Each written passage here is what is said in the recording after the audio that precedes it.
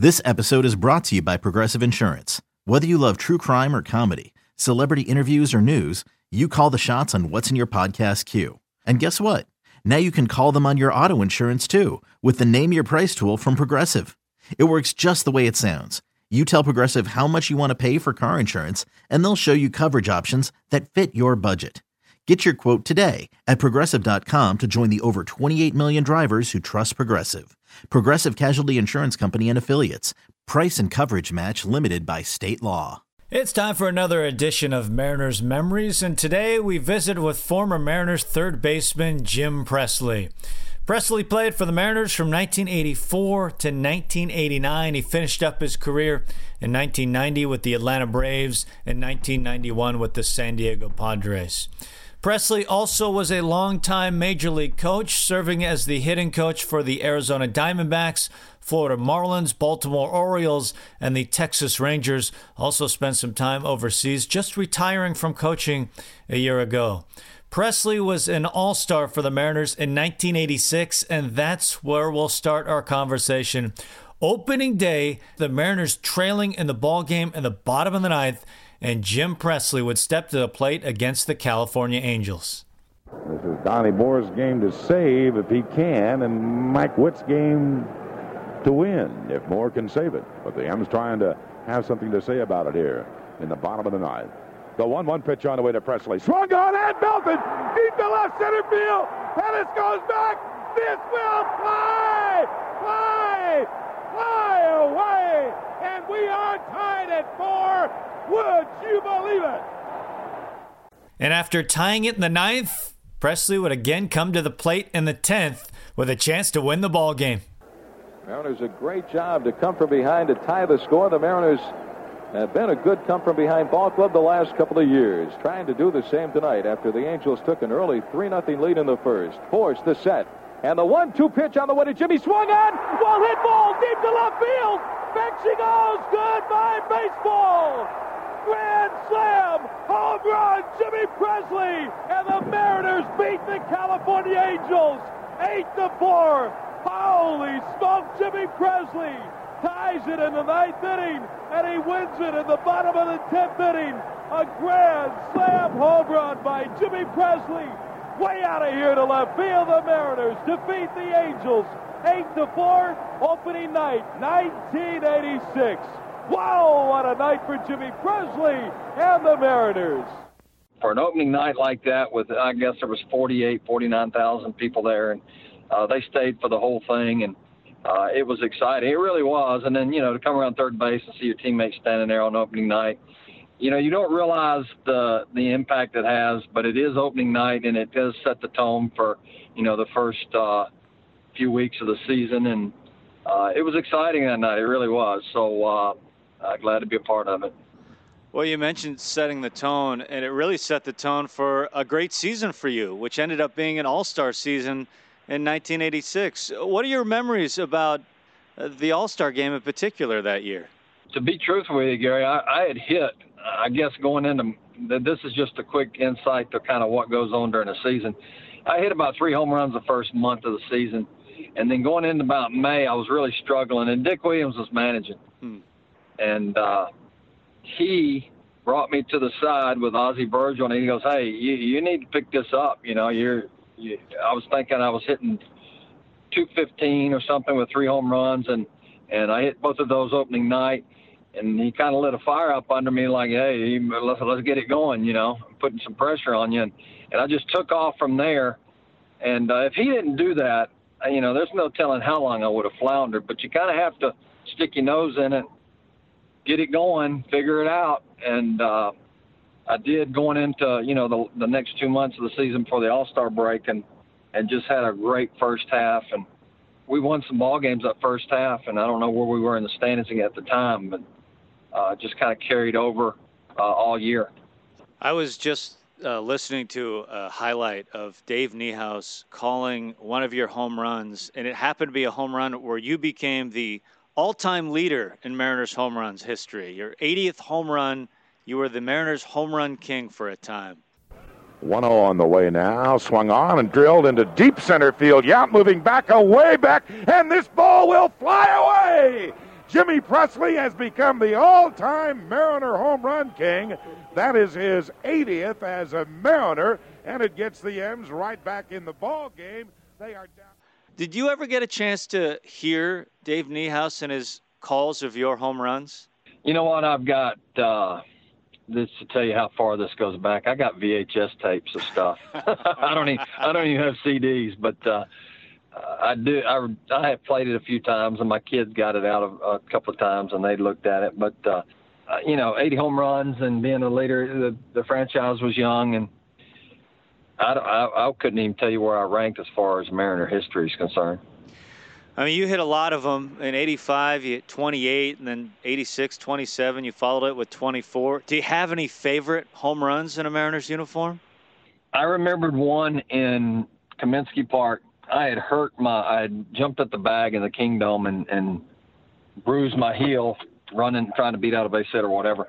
And I could barely even walk. And I know we flew to Chicago, playing the White Sox, and Dick Williams goes, "Well, do you think you can pinch hit?" I said, "Yeah, I'll pinch hit." I said, "I'll hobble down to first base, but I'll do that." And he goes, "All right, I'll try not to do it, but if we need you." And we came up, and Thigpen was closing the game out. We were down by a run, and he got me, 2-0, 2-1. I hit a home run to dead center field off of him, and to tie the game up. And I remember some in, off the guys that were, the older guys, Severs and Clemens and those guys. My first home run, obviously, remember I hit it in Boston off of Bob Ojeda.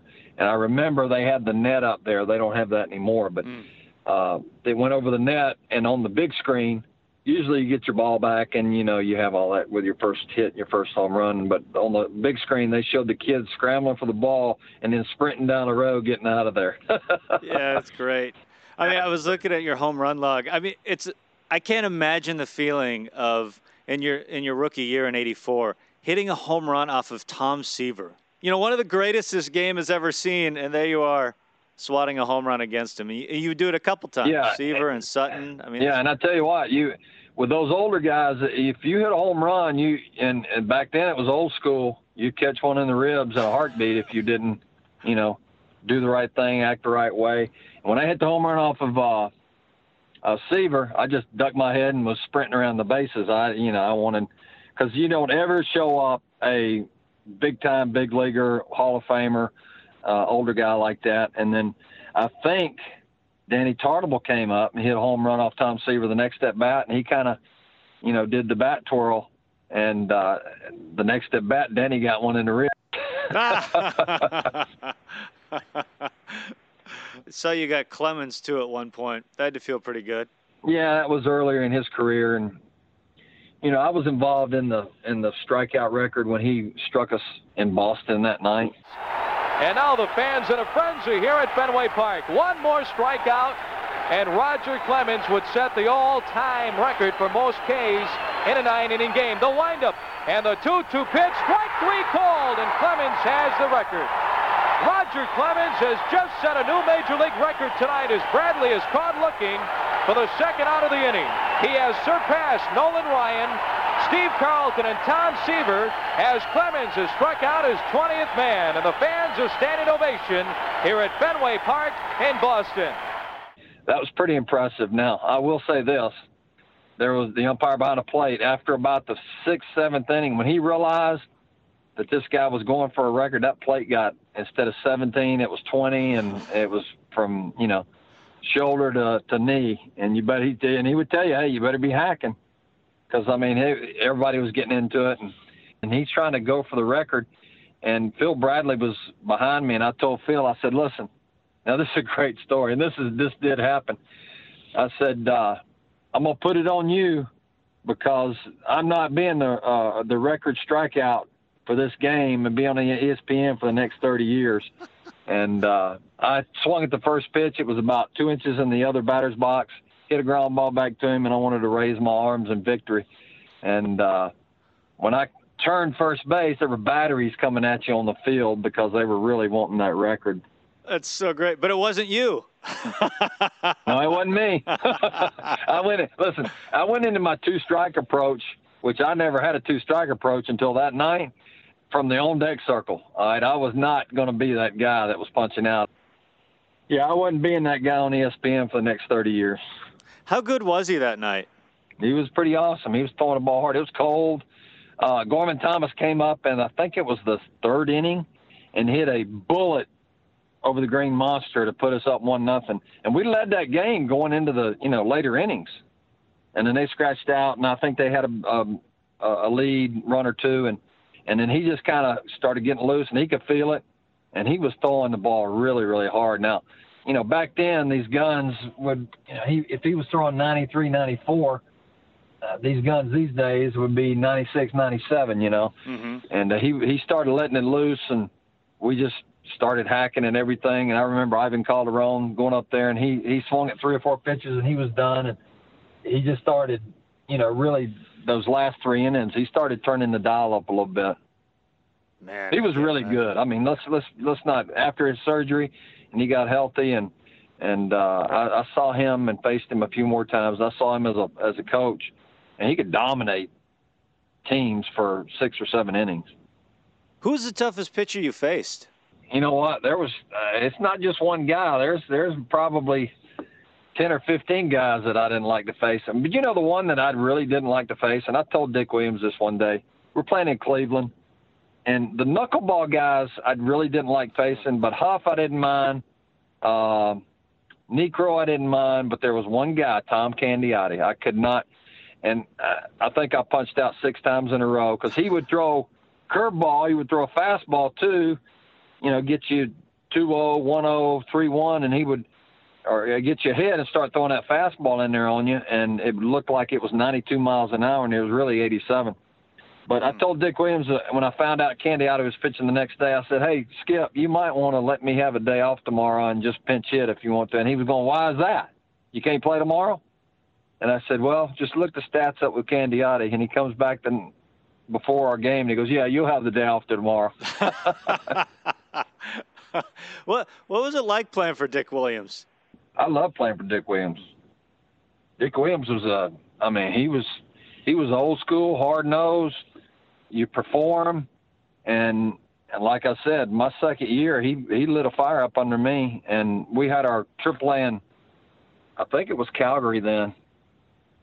And he said, hey, I'm going to give you about 3 or 4 days. If you don't figure it out, you're going to be sitting over here with me. And after that, you're going to be sitting in AAA. And he knew it's how you react to Dick Williams. And either you take it and you run with it and you say, okay, here it is. I got to start doing the job. Or you shrivel up and, say, I don't want to play anymore, trade me or whatever. I like that in him. Now, he never said anything unless it was bad. If he didn't say anything to you, if he wasn't saying anything to you, then you're okay. And I like that. I mean, he was hard-nosed, man. He really was. And he would jaw at you and get you on the bus and, give you a hard time. And you kind of knew when you need to, hey, I might want to pick this up, get this guy off my back. But I loved it. I loved him. I loved playing for him. And I always said there were 2 managers that were the best in the game. Bobby Cox, I played for him with Atlanta. He is number 1, and Dick Williams is number 2. Those 2 guys knew the game better than anybody ever been around. Tell me more about playing for Bobby Cox.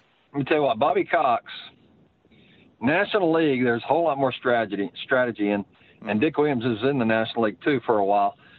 And he would tell you, if you didn't play that day, he would go, hey, Press, I want you, this is how advanced he was. We'd be 2 innings ahead. He'd go, hey, I want you to stand up here with me. I want you to get your back, get your helmet on, because I want to get their bullpen up, and I want to use those arms up as much as we can. And Glavine was pitching, and he goes, hey, if he gets up to bat, I want you to stand here, but I'm going to use a left-hander because I want to match up left and right. And he says, now 2 innings later, he's going to come up, and then I want you in the back, and I don't want them to see you with a helmet on or a bat or anything. He would always mess with the other manager and show you kind of mess you up of, okay, what's he going to do over there? And he knew how to handle a team and a pitching staff and handle the other team because he wanted the best matchup he could that last 4 or 5 innings. And he was a good guy. You love playing for him because Hey, he didn't put up with no stuff either. If you didn't do the job, hey, we go find somebody else. I love playing for him too. I had a really good year in Atlanta, and then that heat got to me in August and just wore me out. But I loved it there too. Like I said, best two managers I played for was Bobby Cox and Dick Williams. When you think about your days playing for the Mariners, what are your fondest memories? You know, I played for some really good people, played with some really, really good players. We just, you know, we had Mike Moore and Mark Langston. We just didn't have that to win, you know, obviously in the big leagues. It doesn't matter if you're in the American or National. You got to have that pitching. You got to have that bullpen. You got to have that 7th, 8th, and 9th guy.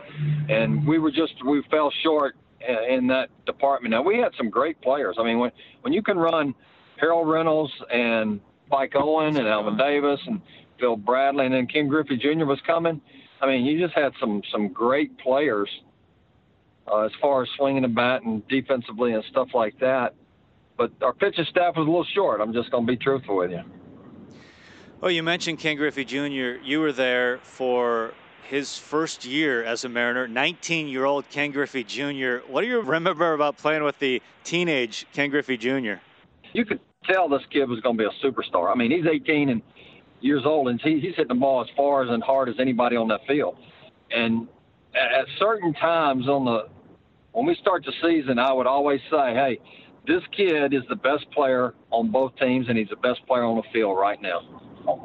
That's how good this kid was. I mean, he could do it all, and he just had fun, really could swing the bat, could really run, could really defend, could really throw. I mean, he could do it all. And, you don't realize, yeah, he was the number 1 draft pick.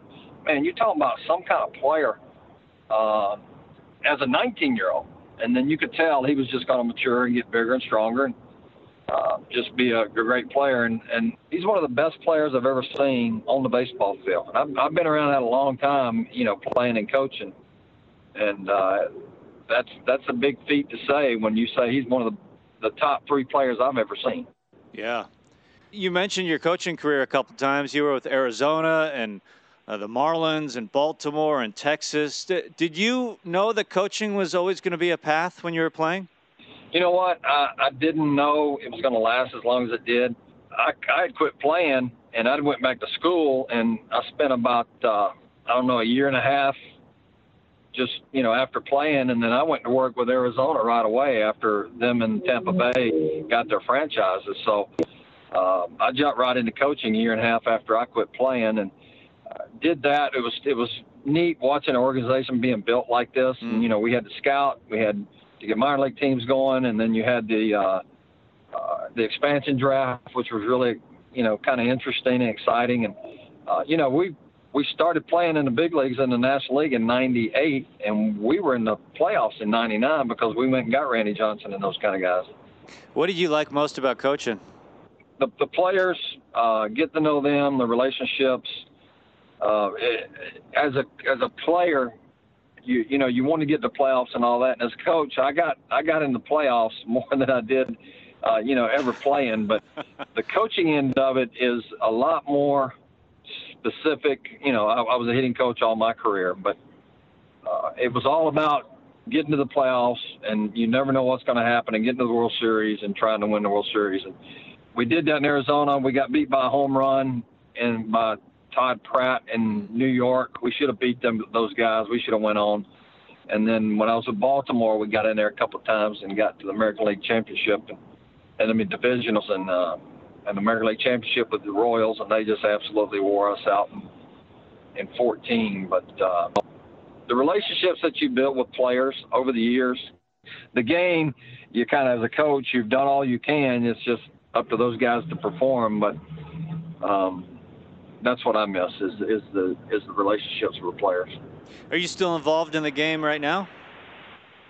You know what? I just retired last year at age 58, and I would get back into it. I went and started coaching. I coached in the minor leagues in 16, 17. I went over to Taiwan. I wanted to go to Asia and see what that was like, and I did that, and I really enjoyed that. So, no, I'd like to get back into it at some point. You know, maybe not as a full-time coach or doing anything like that, but there's, you know, I was around it a long time, and you never know. I'm 58 years old, but I'm in pretty good shape. I stayed in shape. My body is in good shape because I didn't have that many bad injuries. But, I'd like to get back into it maybe. So you had a chance to play with Tony Gwynn in your last season. What was it like just being around Tony Gwynn your final year? Let me tell you what, I always tell stories as far as a hitting coach is concerned that Tony Gwynn hit 340, and so I would tell him he didn't hit every ball on the nose now. This kid could run. He could run, he could defend, he could throw. I mean, he could do it all like a Ken Griffey Jr., not to that level. But I would always say Tony Gwynn did not hit a line drive every time he got a base hit. He'd hit a three-hopper up the middle, make the shortstop go get it and beat it out. He'd hit a hopper, to the second baseman, he'd beat it out. He'd hit a jam shot over the shortstop's head, just barely got it through there, and base hit. But he hit it just enough on the barrel to get it through the infield or get it by or make a guy go get it. And then he would hit his rockets, after that. But you're talking about a great hitter. Man, he would stay inside the ball with that 33-inch bat and really handle the bat, hit the ball the other way, inside out the ball. Yeah, I'm looking at the year that you played with him. I mean, he struck out 19 times for the season. I mean, his contact was incredible. Yeah, he was great. Hey, man, he was a great hitter. Yeah. Not only that, but he's a great defender now. He could defend and throw and run. He was not an athletic body, but he could fly, man. He really could. So this offseason, we had some Mariners virtual events with some fans, and it's fun. You get a chance to talk to fans, and I always ask about their favorite player, and Edgar Martinez and Ken Griffey Jr. And I had a fan I was talking to this offseason, and he said Jim Presley, and his eyes just got wide, and he was so thrilled and reminisced about some of the stories, the home runs you hit and whatnot. I mean, what does that mean to you to know the impact that you had on kids growing up, and now when they recall baseball and Jim Presley is the name that they talk about? Listen, I'm gonna tell you a story that you never would. Nobody would even know about it. I like to hunt and, get outdoors and all that. Well, a good friend of mine, I just got back last week, and we were turkey hunting in South Florida. And we were driving down the road coming out from hunting that morning, and there was 2 trucks sitting in the road. Now, this is in the middle of Florida, in the middle of the orange groves, in a town called Wauchula. And the guy, my buddy that was driving, he stopped and he knew one of the guys. Well, he was an orange grove manager of all the groves on that road. And he knew the guy, and he worked for an orange grove company, and his name was Ken Whitman. This kid was a draft by the Seattle Mariners back in the 90s, and he was a shortstop. Now, he didn't know who I was sitting there in the passenger seat. And I said, really? So you were a shortstop coming up? And he goes, yeah. I said, you signed with Seattle? He goes, yeah, I did, out of college. And he said, I played in rookie ball, and I got hurt, and I played the next year in rookie ball. And he said, when I signed with Seattle, my scout gave me a bat of Jim Presley. I went, he did. And he still doesn't know who I am. And my buddy goes, well, that bat that you got from that scout? Said that was his bat. He goes, what? He goes, that's Jim Presley sitting there. And he says, the scout gave you his bat. And I said, yeah. I said, it's a Brown C271, 35-inch. He goes, how did you know that? I said, I swung it. That was my bat. He goes, no. And he goes, your name is Jim Presley?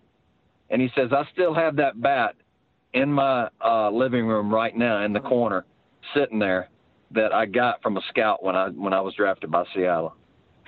And he, then his eyes lit up, and he goes, so you're the one that slang that bat? He says, I had to choke up on it. It was so big. So that kind of story, that just happened last week. So, yeah, it was exciting when people, I'm almost 60 years old, and you don't realize this kid was probably, 40, 42.